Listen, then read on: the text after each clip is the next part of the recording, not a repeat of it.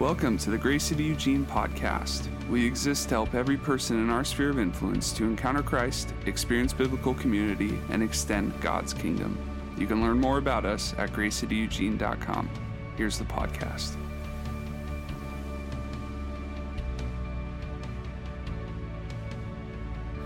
If you were here last week, then you had a little bit of introduction, but this sermon series is called Misquoted, as you see with Casey's wonderful graphic on the screen. What we're doing in Misquoted is we're looking at Bible verses, passages, and concepts that may be misrepresented in the way in which they are conveyed by Christians or people that you like to use Scripture. Believe it or not, there are ways that verses are used that do not actually fit the context and the meaning that they were written with and what they actually mean to us from the writer's perspective.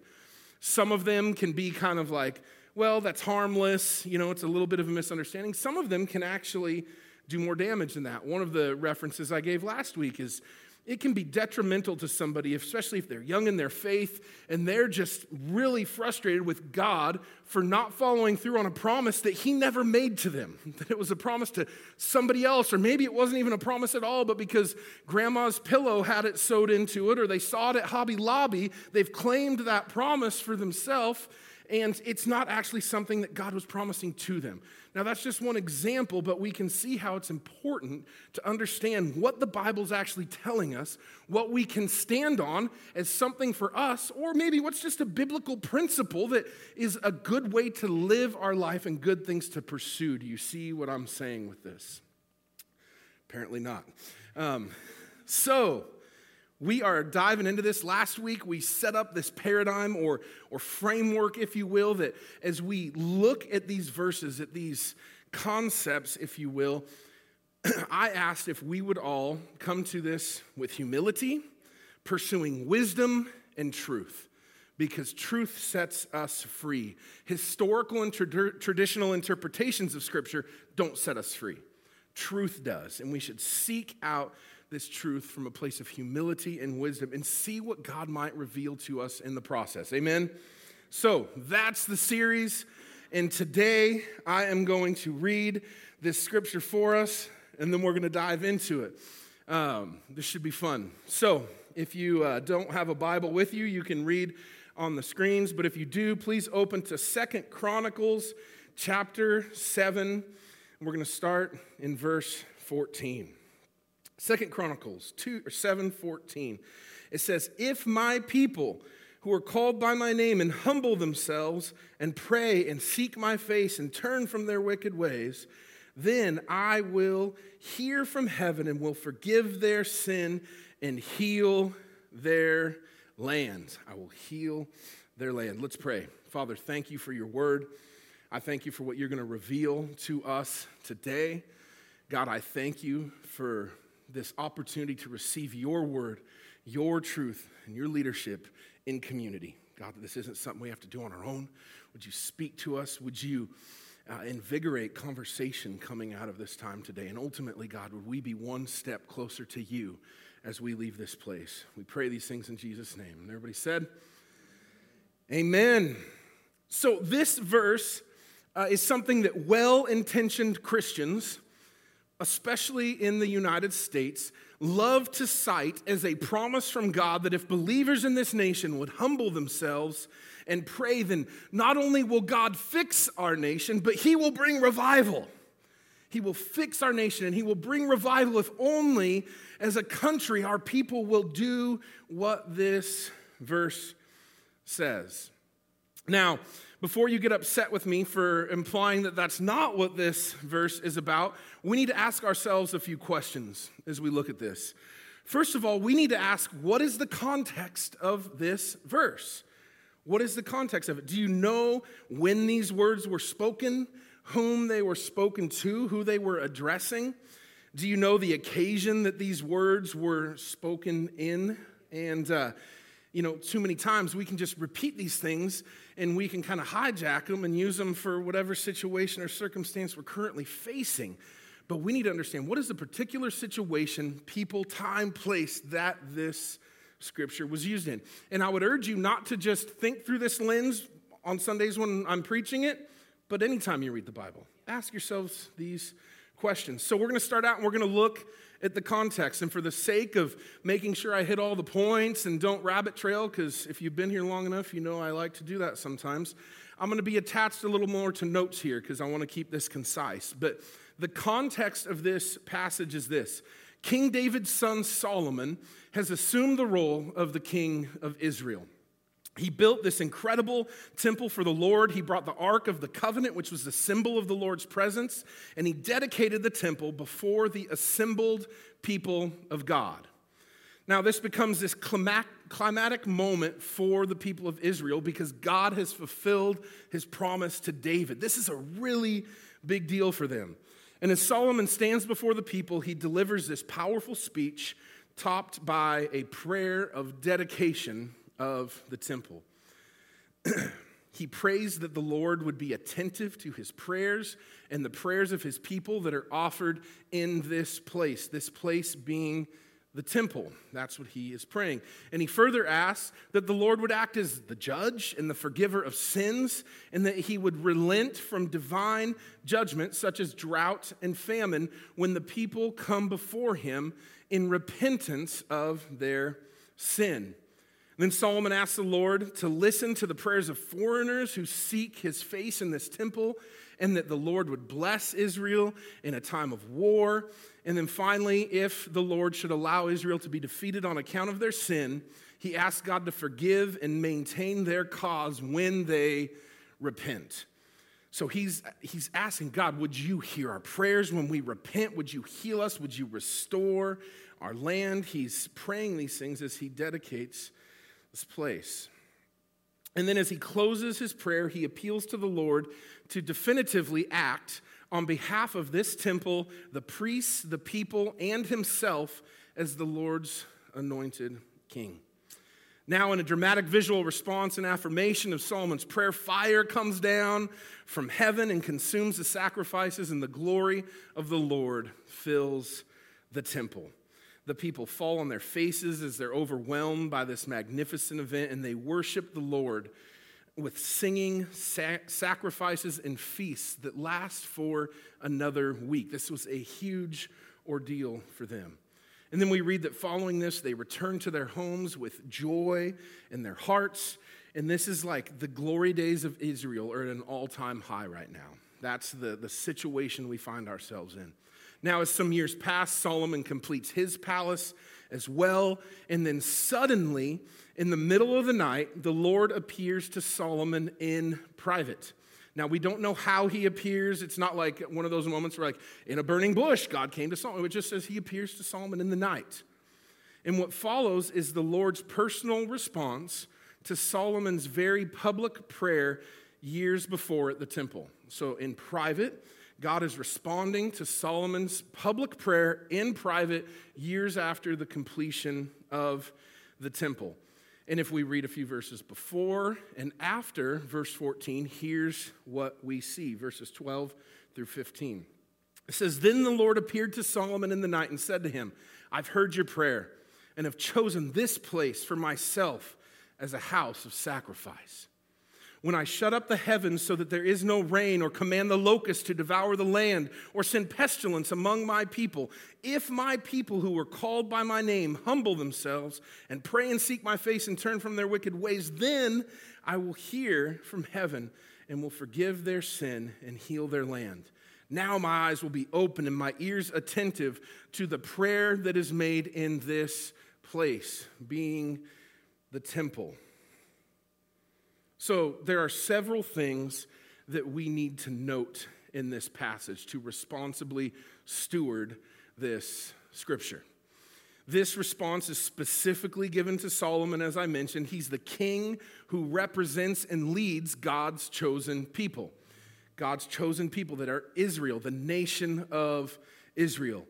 And the place that the Lord is referring to is none other than the temple itself. The house of sacrifice is the temple. Now, this is significant because the promise that the Lord gives is specifically to this king and these people at this time and in this place. It is a very specific promise. It is not meant to be a general promise that is given to any other nation on the face of the earth where Christians happen to live.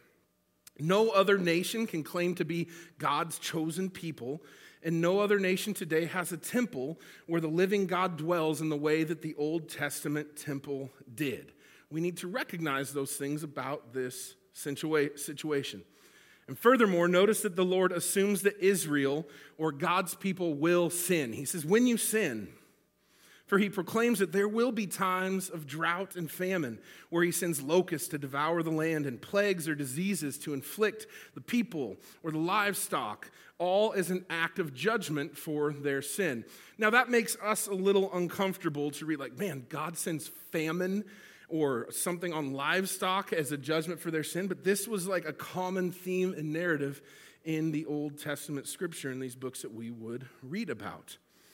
So then, he says the Lord will do an amazing thing in response, because this judgment will be short-lived if the people who are called by his name will humble themselves, pray, and repent. He's addressing this specific thing here. He says not only will he forgive them for their sin, but he will restore the physical land that was decimated by the physical acts of judgment, which were exampled by drought, locust, and pestilence. So in other words, think about it this way. He will restore the land so that it produces rain again, so that the crops and the harvest will nourish and supply the needs of his people.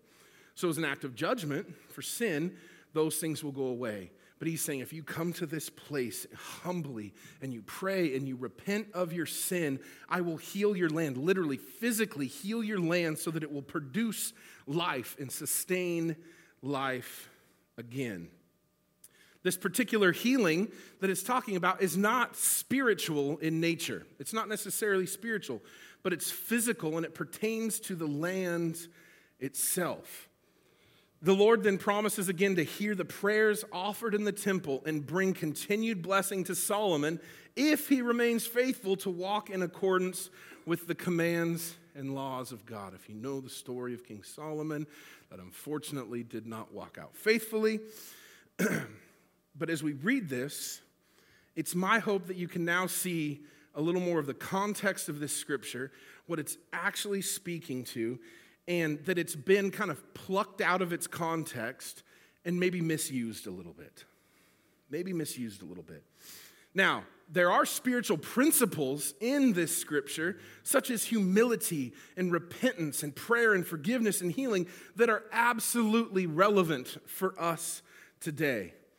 But the binding promise of this scripture was for another people in another time in another place. It is not a promise for any nation besides Israel, those who could rightly be called God's people. Furthermore, the healing that's promised is specifically of the physical land. It's of the physical land, and therefore we can't hijack this idea of healing, generalize it, and then apply it to a promise for spiritual revival for whatever country in which Christians dwell. It is a specific promise for physical healing of the land, and it's a misuse or a misquoting of Scripture for us to say, well, that's just a general healing of our land, and land could be my land. It could be anywhere that Christians dwell, and so this promises revival and spiritual healing and all of this. Now, let me say this. Like all of those biblical concepts, those spiritual concepts that are referenced will yield those things, but it's not this promise in the context of 2 Chronicles 7:14 that we summon or call God down to do his part if we do ours on. Do you hear me on that? This would be a misuse of the text. But even so, I do want to be clear. I am in no way saying that Christians should refuse to pray for their country, that repentance isn't a big deal, that humility isn't a huge deal, or even that we shouldn't pray for our country and our leaders, because if we don't, that's actually an act of disobedience. For the Apostle Paul, he's talking to his protege Timothy in 1 Timothy 2, and he says this. He says, first of all, then, I urge you that supplications, prayers, intercessions, and thanksgiving be made for all people, for kings and all who are in high positions, even those we don't like or vote for. I added that we may lead a peaceful and quiet life, godly and dignified in every way. This is good, and it is pleasing in the sight of God our Savior, who desires all people to be saved and come to the knowledge of truth. God is pleased when we pray for all people and those in leadership and high positions. He is pleased when we intercede for others, for our leaders, for our country. And he also desires to see people humble themselves and repent so that they may be saved through faith in Jesus and come to the knowledge of truth. And if you remember last week, knowledge of the truth that sets you free. Knowledge of the truth that sets you free. And then they will join the people of God, which is the church, who are called by his name. Now, additionally, when you become a part of the family of God, a child of God, when you put your faith in him and you repent, you have a new citizenship in a new kingdom. You have a citizenship in the kingdom of heaven that will stand for eternity and not be shaken. As a follower of Jesus, as a disciple of Jesus, your primary citizenship is not connected to your mailing address. It's connected to your status before God, where your soul will be for eternity. It's connected to that is your primary citizenship. And our world is fallen and broken, and day by day it doesn't seem to be getting any better, at least from my perspective. But Christians can take heart in the fact that this world is not our home or our final destination. The kingdom of heaven with the creator of the universe is our final destination. And one day there will be a new heaven and a new earth. But until then, until that time comes, we are called to walk faithfully, to proclaim the gospel, to pray for our country and its leaders, and rejoice in the freedoms that we have the privilege of enjoying. I'm not saying don't cherish or honor or be grateful or even rejoice for the things we do have. What I am saying is those will not last for eternity. They are not attached to your eternal citizenship. They are something that we live in the midst of right now. But we must not mistake the country we live in for now for the kingdom of God. We can't mix the two up. This is where we live now, but it is not the kingdom of God. Even if it is the greatest country on the earth, and even if it was founded on biblical principles that for generations great men and women in service to our country and their fellow countrymen have given their lives for, even if that is the case, and even if it is a true biblical principle to be repentant, and that will bring times of refreshing as referenced in Acts 3:19, we need to focus on simultaneously how we live where we're at now, but also keeping an eye on what is our ultimate home. Where are we ultimately headed? What is our primary citizenship? And don't get them mixed up, or else we end up having allegiances to the wrong things. And sometimes that can cause us to take Scripture out of context.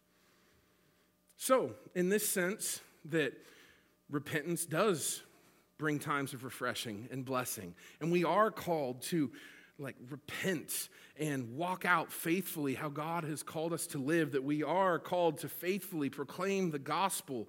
All of these things that we read in this scripture are principles that we are to heed. In this sense, we should do all these things because they will yield spiritual awakening, healing of brokenness. They can yield revival. They will lead to people coming to know Jesus. So this isn't a message that's saying, don't do that stuff. Just stay at home until Jesus comes back.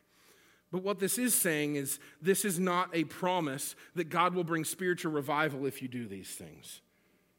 Being a disciple will yield those things, but claiming 2 Chronicles 7:14 doesn't necessarily summon God to live up his end of the deal if you live and check off all the religious boxes in your life. We should repent. We should believe and pray for God to bring revival, to heal people, to fix relationships and tensions in our land. Those are all noble and great things to be prayed for. We want God's forgiveness and healing to rain down in our country and our cities. I pray for it in my family, for goodness sakes. We want that to happen, but claiming 2 Chronicles 7:14 as the promise that invokes God's promise and guarantee for this to happen in the exact same way as it did with ancient Israel is not an appropriate application. It's not the appropriate application.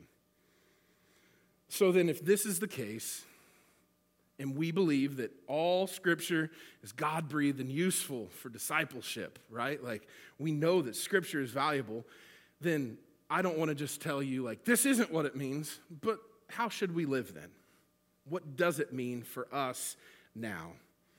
We should live in a way that applies these principles, not trying to invoke God's hand, but live this way, doing your part to represent the God of the Bible, to represent Jesus who gave his life for us so that we could be made right before the God of the universe. The way in which we live doesn't change because of this, but the heart of it does. We're not trying to live out some religious thing so that we can earn something from God. We are directing our hearts humbly to repentance and faithfully walking out the call of the gospel and proclaiming it everywhere we would go, because we can't help but do that because of what God has done for us through Jesus Christ. We're not doing it because, well, if I do this, then it yields this. This isn't some equation that we're just checking a box off on. We need to take in these principles as our heart direction, and our motive needs to be because of what Christ has done for us, not what can I get God to do for me. Do you hear me on that? This is not some if, then. This is our heart directed and sold out to a God who saves, who has redeemed us, who is working in us and through us. And my goodness, I can't help but share that because of how I've seen it play out in my life. Worship team, you can come back up. We need to realize that God delights in redemption and restoration. That's his plan here on earth, redemption and restoration. In living this way, we get to reflect God's presence, ushering in his mission, his good news through the way we live, through the way in which we interact in our world, through the way in which we contend for purity, goodness, kindness, and holiness, and the fulfillment of God's plans and purposes for your life and the lives around you every day by the power of his Holy Spirit, living in you, gifting you, and empowering you. We are called to give each and every day whatever we can, wherever we can, for whomever we can. Whatever you can give it because of what you've been given. Wherever you can do that, whoever you can have those conversations with, give it your best. And some days, our best seems minuscule compared to other days. Am I right? There's some days where I'm giving my best and I'm like, oh, that's kind of embarrassing that that's my best today. Each day, out of what God has done for you and in you, live with a heart direction that is, I want to represent my Jesus through the way I live, not I want to get him to fulfill some promise that actually wasn't for me this time, this place, and this country. The concepts, the principles are absolutely spot on. Do we want revival in our country? I do. I want a move of God in this place like we've never seen. I pray for it. I try to have conversations, and we try to intercede for that to happen. But the way to do that is by the way we live our lives, by the direction of our heart, through our prayer life, through caring about the mission of God, not through standing on a verse that is misquoted. So I want to urge you today, as you hear this, you might have a few different responses internally, or maybe they want to come out externally. And maybe your response is, well, I don't know. I maybe see that different. This is new for me. I'm wrestling with this. There's a lot of different ways we can receive a message like this. But I want to ask you, will you humbly direct your heart to living in a way that represents Jesus, reflects him everywhere that you would go, and engages in his mission and his redemptive purpose here on earth? would that be your focus? Imagine for a moment, if you will, what this city, what our campuses, our workplaces, even for my biological family, what it could look like if I consistently lived that way, spoke that way, reflected that everywhere I go, in every conversation I can, given whatever I can, wherever I am. Just imagine the difference that could make. If we didn't have to have conversations every week of, oh, I can't stand Christians, and like, well, no, but it's because we're broken, and we're still people, and like, yes, we are still people, but think of how many conversations we have to defend the church when the issue is, will you follow Jesus? Like, we have to spend so much time defending lifestyles and words said and all these things. Imagine if we could just amp up our consistency one notch, the impact that would make. And I'm not trying to say, hey, be a Pharisee, act perfect all the time. But what I am saying is don't settle for where you're currently at. Trust God to upgrade you, to upgrade your faithfulness, to help you walk that out more consistently, not by your own power or might, but by the power of His Spirit in you. And I do want to paint a picture for you of what that could look like in coming alongside God's redemptive purpose in the places that He has you. So family, I urge you, don't live your life just on trying to do certain things religiously so that it will invoke God like He owes you and has to do something about it. Live your life in a way that is an overflow of what He's done in you, that you represent Him in your conversations, your life, your work, your rest, your family, and then be willing to have honest conversations about that with those around you. And I assure you, there will be fruit from that, and it will be fruit that lasts. Amen? Let's pray. God, thank you for your word. God, I thank you that even in things that are misunderstood, you still bring light. You still bring hope. You still bring perspective. And so, God, I thank you that even though maybe this verse can be taken out of context, there is still plenty for us to learn from it. God, I thank you that you didn't give up on us. I thank you that you didn't give up on me. I thank you for second chances, and I thank you for the way in which you use relationships to bring light to those opportunities. So would you use us to reflect who you are? Would you be stirring in our hearts so that this wouldn't just be a religious expression, but it would be a relational expression out of what we've received from you. So we thank you and we praise you in Jesus' name. Amen. Let's stand and close in worship.